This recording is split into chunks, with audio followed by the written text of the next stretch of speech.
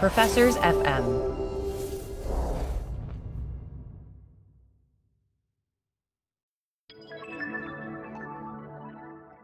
Doug, as you know, we have joined the Professors FM podcast network, so it's extremely exciting. It's like, for the first time in my life, I'm going to have academic friends. This is big. And as part of this, we're going to talk about some of the other shows on the network. One of the things we talk a lot about in terms of sports analytics is the role of incentives, right? It's all about incentives. And so one of the other shows on the network is called Taxes for the Masses, brought to you by Lisa DeSimone from the University of Texas and Bridget Stomberg from Indiana University. And so what these two ladies do is they dive into all things taxes. I think it's a great complement to what we do. In some ways, there's nothing bigger in public policy than taxes in terms of shaping the economy and society, because taxes change how people behave. So, give it a listen. Great show.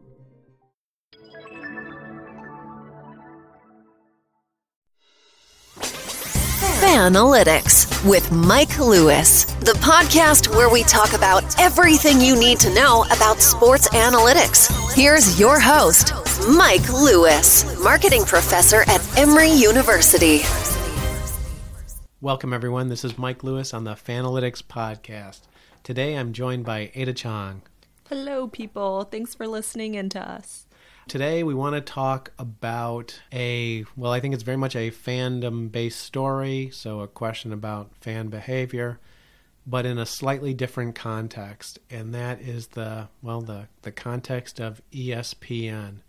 ESPN has long been, I think their tagline has always been the worldwide leader in sports, and I think they've become the de facto source of sports information and sports commentary for big chunk of the population. Sometimes in marketing, we'll use the term top of mind and when we do market research. And name a fast food restaurant. McDonald's. Okay. Name a soft drink. Coke, right? And I could, with pretty high degree of certainty, write down what she's going to say when I ask those questions. And so, what's the source for sports information? ESPN. But ESPN has been, let's say struggling over the past couple of years and trying to reinvent themselves. And, as a caveat, I'll say, I think, a lot of this stuff is not ESPN's fault. I mean, the world is changing. The world of communications is changing. Every once in a while, you'll hear a news story that ESPN lost this many subscribers. Well, that's really not a lot about ESPN. It's just because people are turning off their cable TV, right? I mean, Ada, do you have cable TV? I do, but that's because I'm a super TV fan, but I know a lot of things are going digital now. People will stream Netflix, Hulu on their phones, and a lot of people don't watch TV anymore, I feel like. Well, amongst your peers, how many of them have cable TV? Not a lot of them, I'd say. And it's been this progression over years, right? Where, when I grew up, or even, you go back 15, 20 years, just about everyone still had a morning newspaper delivered. Like, do you know anyone that gets a morning newspaper delivered?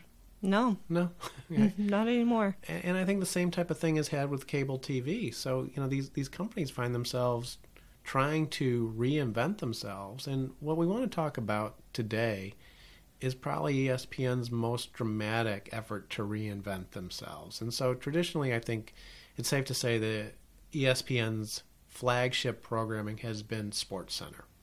Okay? And that has been some folks sitting at news desks, watching highlights, giving a little bit of light commentary. And they've replaced it with, what you describe what they replaced it with. They replaced it with a show called Get Up with 3 anchors, and they try to do a format where it was more morning show, like Good Morning America. Yeah, sitting around a table, sort of light breakfast kind of banter. Yeah. I think it's also similar to the type of radio shows you hear a lot in just about every major market, where there's a guy, there's a female co-host, and there's another guy adding some color. I've actually heard it referred to as sort of the stunt boy role. So sort of the wild guy doing the interesting stuff while the other two sort of keep things together. Yeah. So let's talk about how the situation kind of went downhill. Well, and get a little bit more background, because so ESPN over the last couple of years has found themselves responding to the market. So some very high profile layoffs, of laying off a lot of talent to cut costs. There's been some efforts to reinvent the Sports Center format, with the most notorious being what they referred to as the woke center. So the idea of they started to bring in more political commentary into Sports Center, and then Get Up was sort of the latest iteration. I think Get Up, you have the notes there, started in April of this year? Yeah, it premiered on April 2nd. Okay, and today, as we do this on September 5th, we're almost doing a retrospective, right? In that they've already sort of gone into restructuring the Get Up program. So Get Up included 3 hosts. It was Mike Greenberg from Mike and Mike, Michelle Beadle, and Jalen Rose. And so Mike Greenberg is very much kind of a sports journalist type, not a former player. Came to, his claim to fame was the radio show with Mike Golick, where they definitely played. And I don't know if have you ever seen that show, or that radio show or TV version? No, I haven't. Very much kind of an odd couple pairing. So Golick is a sort of big, gruff guy, and sort of almost lightly teasing Greenberg quite a bit on the show, who, I'll use the word nebbish, kind of maybe sort of a nerdy kind of counterpoint to the brusque kind of gruff athlete. Then they added Michelle Beadle, and I think that was sort of the biggest challenge of the show, of what was her role going to be in terms of working with Greenberg, and then the former jock in Jalen Rose. Do you think they had good chemistry? What do you think the issue was with the hosts? I think there were multiple things that really hurt the show. I think number one was this thing really felt formulaic. Okay, it was almost like a show that seemed designed by a focus group, where it was like, well, let's take one from this category, one from that category, one from this category, with those categories being, let's take the sports journalist, we got to add the female counterpoint, and now we need the ex-jock. I don't think there was any particular chemistry across the trio at all. But to me, the other question is, why would you expect there to be any chemistry? They didn't seem to know each other particularly well. They didn't seem to have, let's say, viewpoints where they were coming at issues from different directions.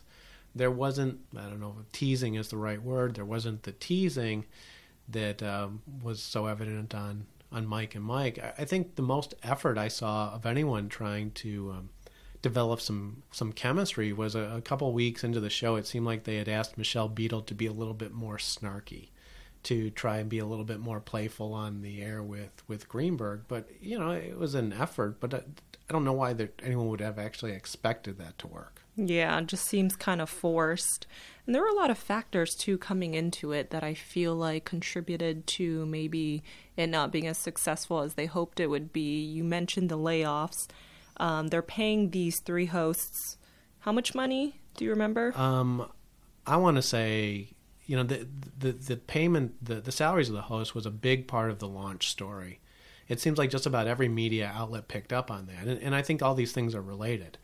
When you're going through a round of layoffs, and then as you retool, you start to put enormous dollars into a new show, it's going to potentially create some consumer backlash. And look, I don't know how aware most consumers are of the salaries, but given that this is a program that is only reaching 200,000-300,000 people at a time, this is a pretty narrow segment of the population. This is a very hardcore group. They may be very well aware. The numbers that were cited in media outlets were, I think, about 6 million for Greenberg, about 5 million for Michelle Beadle, and 4 million for Jalen Rose. Yeah. And then this came, as you said, during layoffs. And also, I'm reading this Fox News article right now, and it says that the show struggled to reach 300,000 viewers on most days. Right, and so think about what that number really represents. That's 0.1% of the population, basically. That's a little less than 0.1% of the U.S. population. Yeah, my question is, if SportsCenter was successful before this, why do you think they're trying to fix something that wasn't broken? Well, I think it's an effort to reinvent themselves. So it kind of comes back full circle that, ESPN is looking at their world as something that's changing. ESPN, back in the day, was the sports juggernaut, and they responded by signing some expensive deals for content. But then the world started to change. People stopped watching TV. They started watching, I just want to use my handheld device. Well, let's just also say that the population changed. The population has evolved quite a bit over the last, let's say, over ESPN's glory days, so that they may be targeting a very different mentality or political leaning type of person that in 2018 that they were targeting in 1998. It's not that long ago that ESPN as an experiment brought in Rush Limbaugh as part of their NFL package. It was Mike Ditka, Rush Limbaugh, guys that seem to have a very conservative bent. You fast forward to 2018 and they seem to have moved very much in the other direction. And so part of this move was that to a format like Get Up versus SportsCenter I think there's more opportunity for this kind of commentary. It's not just a highlight. Suddenly these hosts one host can push away from the table, a guest can come in, and there can be a 3 or 4 minute, I'm trying to figure what the right length is because it seems very short when I say it, but I suspect it's very long to watch, a 3 or 4 kind of detailed segment. Yeah, well, let's look at how things are now. So they made a lot of changes to the show after they didn't get the ratings that they wanted. Michelle Beadle, she's moving to LA. She's relocating from New York to LA to host the NBA Countdown. They're also cutting the show an hour. So it used to be from 7 to 10 a.m. and now it's 8 to 10 a.m. Right. Which, those two things, it seems like Michelle Beadle has essentially become the scapegoat for this. On a personal level, I actually found her the most interesting of the hosts. She seemed to be the one that was the most interesting kind of commentary. But she seems to have been the big loser in this. And, to some extent it makes sense. If the idea was they would build this new show around Mike Greenberg, with the logic being that he was going to bring over the Mike and Mike audience, then she was clearly the expendable one. What does the future hold for her? Who knows? I mean, I think the other thing that was interesting about Beadle is she was a little bit of a lightning rod in all this because of her salary as well. Because while Mike and Mike was a pretty well-known brand with an established audience, it wasn't clear what the logic for bringing in a Michelle Beadle at $5 million was. One of the things that we talk a lot about in, let's say, in sports is the idea of replacement value, which means that, you're trying to figure out what each individual component of a team is bringing, and you're setting payroll based on that. If you have that type of mentality to the show, you can only conclude that she was probably grossly overpaid.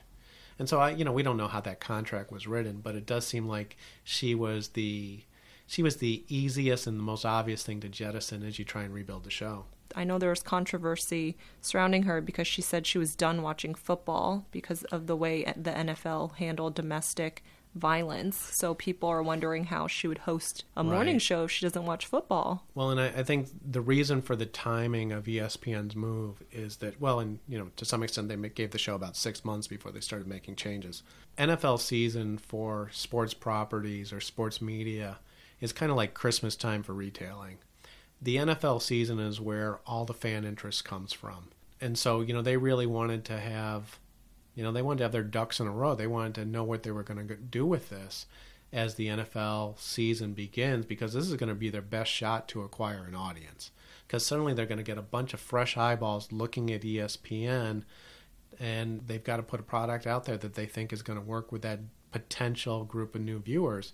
And if Michelle Beadle is on record saying that she's not a fan of the NFL, and her comments were pretty harsh, weren't they, in terms of really just almost along the lines of the NFL doesn't respect women and makes it difficult for women to cover them. That may have been, again, something that added to the decision to move her out in favor of, I think what they're going with is a panel of, or sort of a rotating cast of female anchors.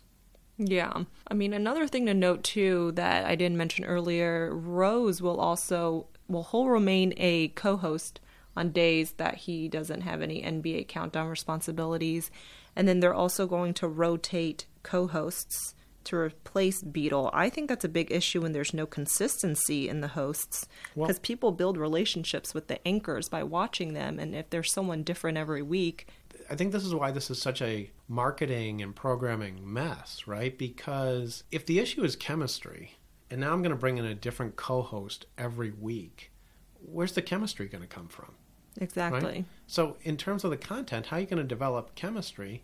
But I love what you said about the relationship, because I think a big part of the idea of this kind of format for a show is that I'm essentially having coffee with my friends Mike, Michelle, and Jalen every morning.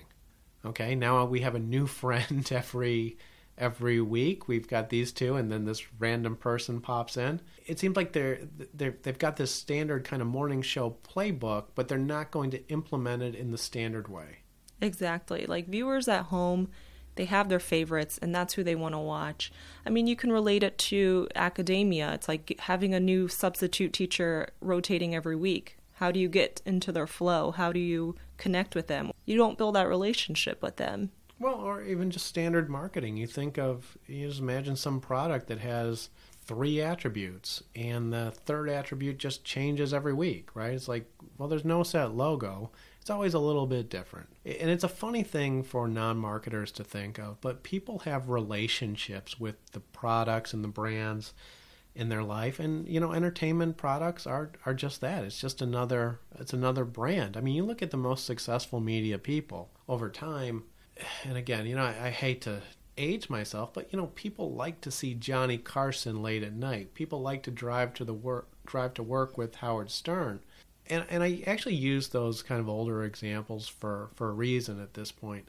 I think one of the things that really is going to challenge media moving forward is that if everyone's cutting the cord, everyone's moving to the devices, everyone's consuming content via YouTube on their hand, are you going to be able to develop those relationships? Are people going to have the same Katie Couric or Matt Lauer in their house for years?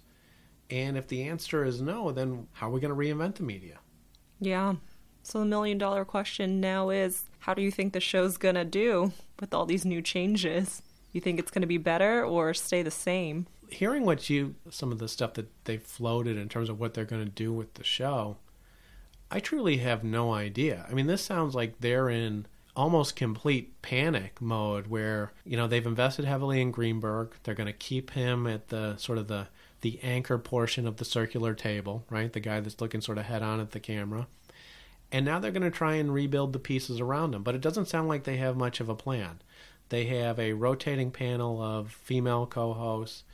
Jalen Rose will be there when he has time, apart from his other duties. And so where's the consistency going to be? Is the bet now going to be placed 100% on Mike Greenberg?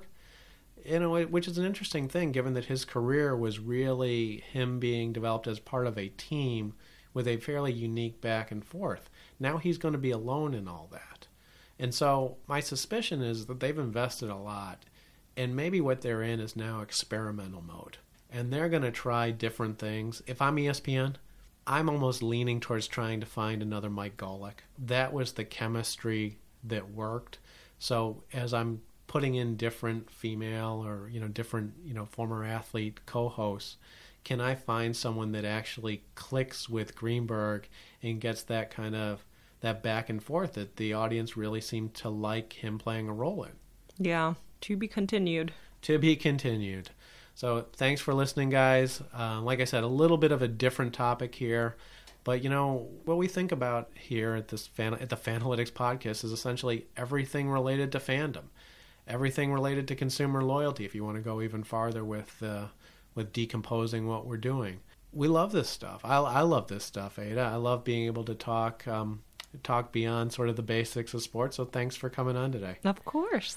So for all of you out there, always appreciate you guys listening. Please, like us and subscribe via iTunes. We're trying to build something here.